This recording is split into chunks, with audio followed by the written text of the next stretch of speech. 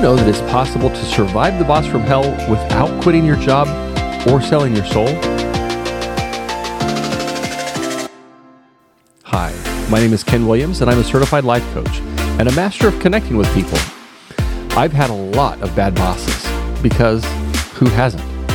And I'm the host of the Bad Boss Podcast, a podcast where we explore ways to improve relationships at work so that you can survive the boss from hell. So join me as we delve into the ins and outs of working with people that you never wanted to be friends with. If you're hoping to reduce your work stress and increase your job satisfaction when it seems impossible, this is the podcast for you. Get ready to discover the power of untoxic positivity and learn how to survive the boss from hell. And Chapter 2 of Surviving the Boss from Hell. I'm having so much fun talking about some of these strategies. Chapter 2 is called Strategic Brown-Nosing, making your boss believe they're your favorite person. Now, what is the advantage in this? Let's talk about it. Writing this book has made me a little bit uncomfortable, and we talked about that in last week's episode, because some of you know and work with me, and some of you are going to learn some of my secrets. So I'm just going to ask that you use this information wisely. And again, I'm not talking about who you think I'm talking about. So, is that fair enough? Several years ago, I was asked to teach an early morning Bible study class for high school students. We met every school morning for about 45 minutes, and this was before school, so we met at 6 in the morning. The kids were great, and I had an amazing experience. It was so much fun.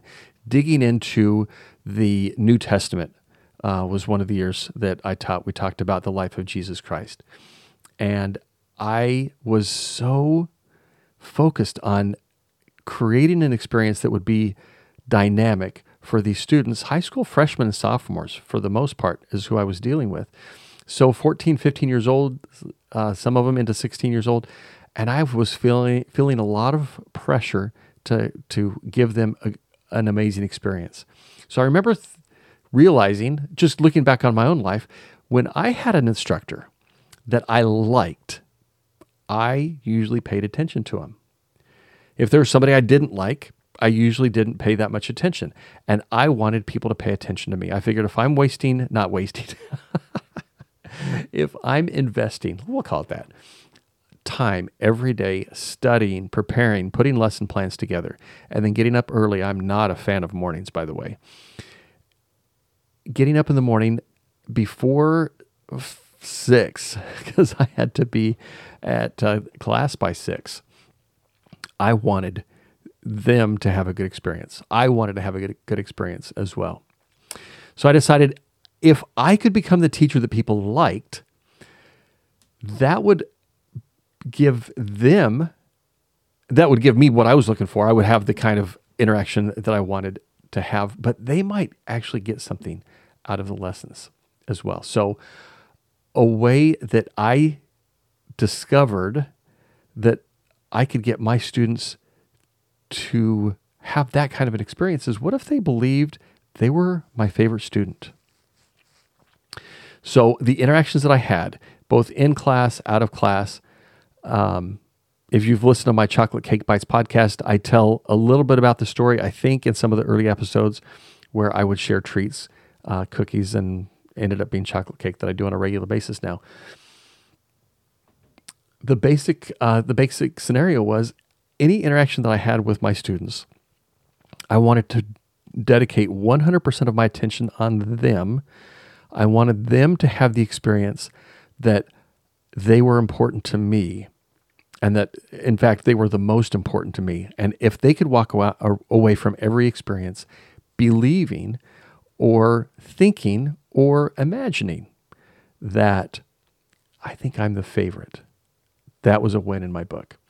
So some lessons that I learned through this process. This was not just an instant education that I got. This was a process that took weeks and months and really years. But some things that I've learned through this process. Number one, I have a lot of favorites. Having multiple favorite students or employees or whatever does not diminish how I feel about somebody else being a favorite. It's okay to have a lot of favorites. I have 5 kids. Which one's my favorite? Well, I would like for each of them to believe that he or she is my favorite for a variety of reasons. If I'm gonna go travel, for example, then Edison might be my favorite because he's a great travel partner. If I want to, I have a son who wants me to start putting stuff on YouTube. So if I want a mentor, if I want a coach on getting stuff recorded and put up on YouTube, my favorite's going to be Dalton. And so I could find something like that for each of my kids. I can do the same thing with my employees and my coworkers and et cetera. Having multiple favorites is not bad. It does not diminish anybody else's experience or relationship. Number 2, I get better results when people believe I like them. Number 3, it's easy for people to believe I like them when I actually really like them. I get worse results when people think I don't like them. And the most critical thing, I think, is I discovered that I could decide to like people. And finally, it's not that hard. It's not that hard to like people. There may be other lessons. Maybe I'll add some of these later on as I continue on and just really think about some of the life lessons that I've had over the years. But that's kind of the framework. So let's shift for a second. What is brown-nosing and why is it so disparaged?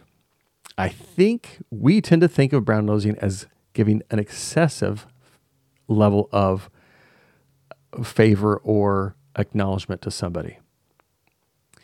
Trying too hard to please somebody. That seems to me that brown-nosing really then is insincere. That's the problem with it. It's fake. Maybe you're perceived as having ulterior motives. That's the problem. I don't think there's a problem if you genuinely like somebody and you genuinely want to do something for them. That's different. At least it feels different to me than not liking somebody and hoping you can get something out of them if you act like you like them. Suppose you like somebody and you are kind to them because you want to be a kind person. That to me does not feel like a brown-noser. So I don't think that just being agreeable, just being kind, just acknowledging or following requests, I don't think that's what makes you a brown-noser. So here's the shift that gets important. I think it's important to genuinely like people. You don't have to like them. You don't have to like everything about them, but like them as people. Maybe we'll get into that a little bit more as time goes on. But just think about that for a minute. I think that being a kind, gentle, generous human being is good. That is the kind of person I want to be. I want to be kind because I want to be kind, not because I want to get something out of my kindness. And here's a powerful kind of corollary. I'm not going to let my boss, being a jerk, and I'm just using that as an illustration. I'm not saying that my boss is a jerk, but I'm not going to let my boss and his or her personality turn me into an unkind person. I don't want to give anybody that kind of power. Now, I am not a perfect person, and there are times that things grate on my nerves and I behave poorly. But in general, I don't want somebody else's bad behavior to determine or dictate how I'm going to be. That gives other people way more power over my behavior and my life than I want to give. They don't deserve to have that much control over me, so I refuse to do it. Like I said, I'm a human being, and I'm not a perfect human being. I know people, plenty of people, who will attest to that. My wife is one of those. She has plenty of evidence that I'm not perfect. So I'm not always great at that. But I'm pretty good most of the time. So do you remember the golden rule? That one, do unto others as they would have you do unto them. Is that how it is? Do unto others. There's the platinum rule. I remember learning about this in business classes years and years ago. Do unto others the way that they would have you do unto them. Treat others the way that they want to be treated. I don't know what the right answer is. Maybe it's being a chameleon. And I prefer chameleon to doormat. I think sometimes people think of those two characteristics the same way, and I'm going to explain what I mean by chameleon. I think doormat, hopefully that makes sense, that you just let people walk all over you. Chameleon. When I was in high school, my dad told me that he thought I was like a chameleon. And he explained, when you discover what somebody wants, you give it to them. Now, I call this superpower pushing buttons. It is great fun.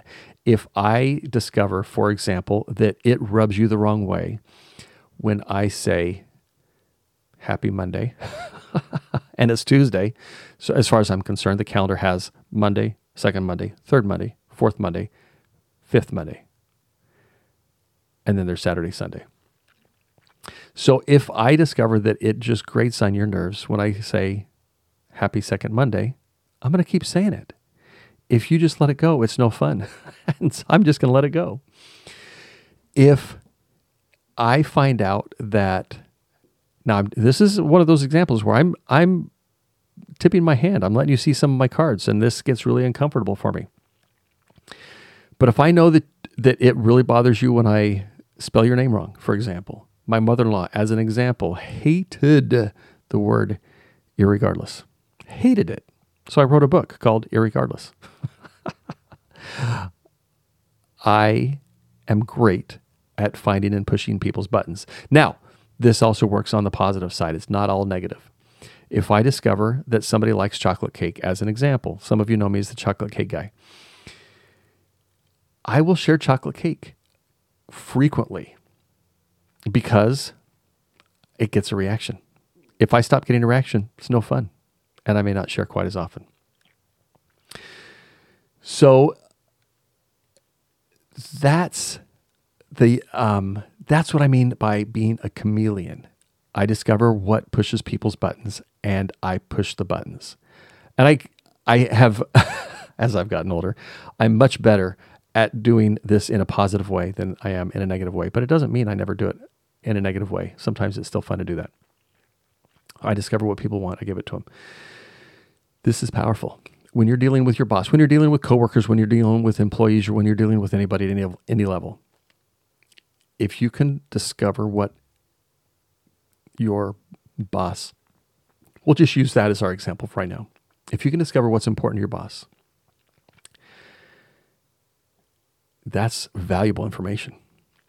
My boss calls this the fascination factor. Whatever my boss is interested in becomes fascinating to me. So that becomes important if I learn that my boss is watching X, and I can contribute to that in some way.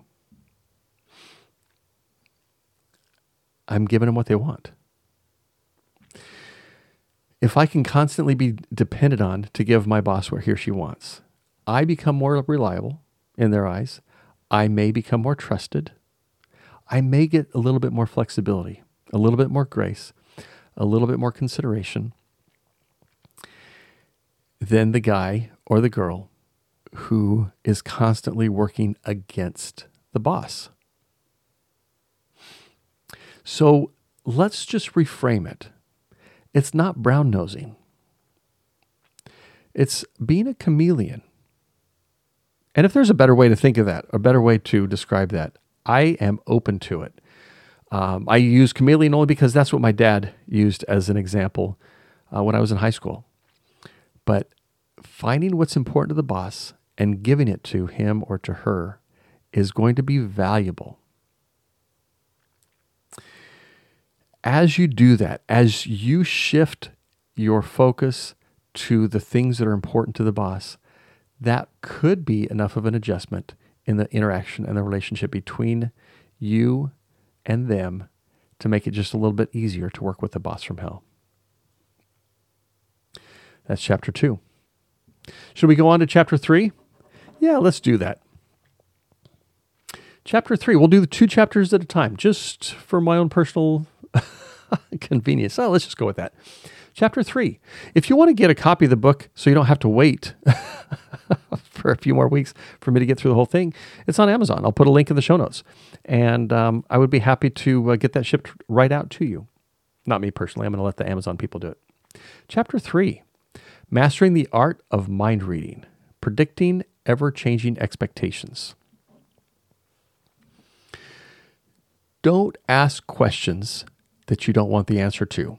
That is exactly what I have coached some of my peers. And they've responded with, "Why? I want to know the expectations." And my question is, really? Are you sure? Do you really want to know the answer to the questions? If you do, that's great, but make sure that you really do. Communication is a funny thing. We all tend to think that we're amazing communicators. We give super clear messages. They're easy to understand, impossible to misunderstand. However, I graduated with a degree in communications. I had no idea how bad I was at communicating until I promoted to a leadership role. I gave what I thought was simple instructions. They were clear, they were airtight. I explained to somebody, I need you to pick these things up from these places. I gave him what I thought was exact information. Somehow, he figured out a way to screw it up. And not just a little bit. He screwed it up to an amazing degree. I work outside on the ramp, and one time I asked one of the drivers to bring the way I said it was I asked him to bring 2 strings of orange dollies. Where we work, a string of dollies can have up to 4 dollies. And I asked him to bring 2 full strings. He needed to bring those to the gate. He knew where we were coming. We were going to offload from an airplane. And so he brought back 2 dollies. That's it. I needed 8, and he brought back 2. So my question for you is, who was responsible for making this colossal failure? And my answer is me. Really, it was both of us, but it was me. I obviously was not clear. I thought I was clear. I thought it was obvious that I needed 2 full strings, a total of 8 dollies. He thought he understood. So he didn't clarify. He didn't ask me, so just 2 dollies, that's all you need? We were both wrong. We both screwed up on that one. One time I worked for a manager who I believe was intimidated by me. This is many years ago. This is not who you're thinking of, if you're thinking of anybody. She would go days, and I mean literal days, without saying a word to me. Her office was across the hallway from my cube. 8-10 feet away. So it wasn't like we didn't see each other. We would pass each other in the hall on a daily basis. She might have given me a bit of a nod, maybe a crooked smile, but there were no words. Not a single word escaped her lips. No hello, no good morning, not even a happy Monday.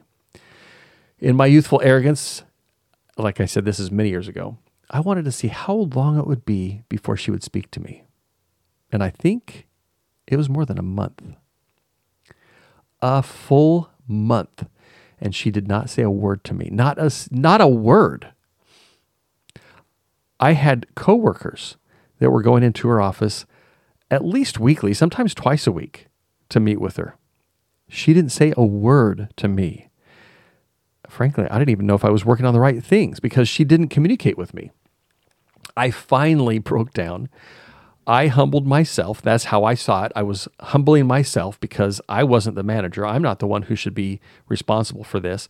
And so I approached her and asked if we should be meeting on a regular basis so I could make sure I was working on the right things. She said, yeah, that's probably a pretty good idea. And things improved from there. So again, my question is, who was at fault that we went so long without any words? There was no direction. My answer is the same. It's both of us. My main point is that you cannot read people's minds. Trust me, I've been married 33 years and I still, with every effort, am unable to read her mind. And to be fair, she's pretty crappy at reading my mind. I've spent a lot of time coaching people who have struggled in their own relationships. And in every case, when I ask if that person has discussed that issue with their spouse or parent or child or boss, the answer has always been, not yet. So let's talk about bad bosses. I hear a lot of things like, well, we do the same thing every day. I shouldn't have to tell my people what to do every time. And I wonder, why isn't that person doing what their leader thinks is expected? The answer inevitably comes back to, oh, I didn't realize they wanted me to do that. So let me get this straight. You're expecting somebody to read your mind, and they think you should be reading your mind, and really, you both stink at it. Stop it. Stop trying to read people's minds and stop expecting them to be able to read yours. It's not going to happen. It's not going to be successful. Ask questions. Find out what's needed. And I get it. Asking questions feels like it's an expression of weakness. It feels like you don't know something, and so you have to go to somebody else and ask. But trust me, asking questions is a strength, especially if you have really good questions. Now, I've discovered I'm pretty good at asking deep and meaningful questions. Maybe you're good at that too.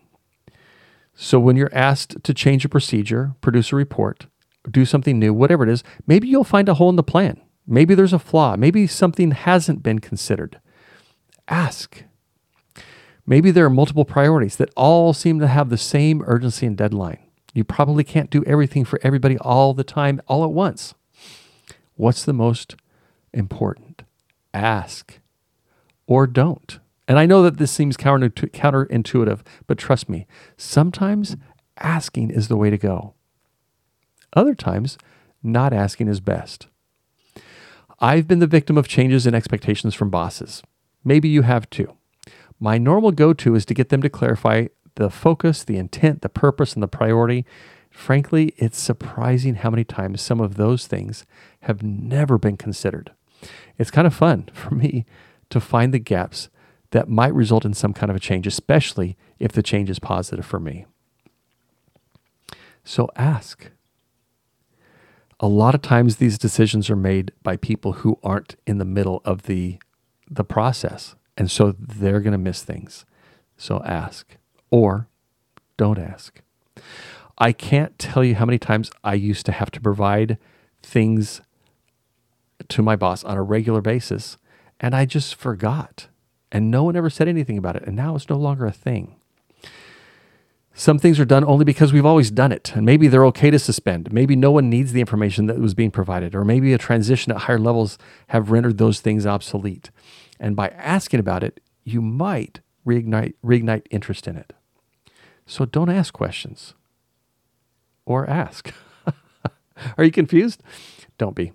Just read your boss's mind so you know what the priority is. And when you can't read their mind, it's okay to ask questions. Just make sure that the questions that you want answers to are the ones that you ask. Make sure that you're getting clear and giving clear communication from your boss. That is your responsibility. It is not your boss's responsibility to make sure you understand something.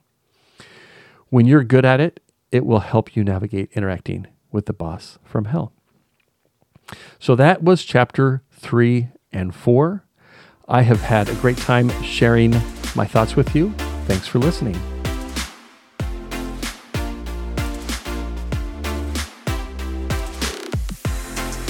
Thanks for listening to this week's episode of the Bad Boss Podcast.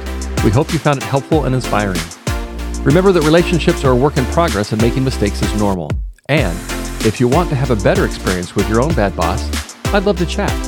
Reach out to me at ken@kenwilliamscoaching.com or check out the link in the show notes. Don't forget to subscribe and share this podcast with others who might benefit. And until next time, don't forget to spread untoxic positivity everywhere.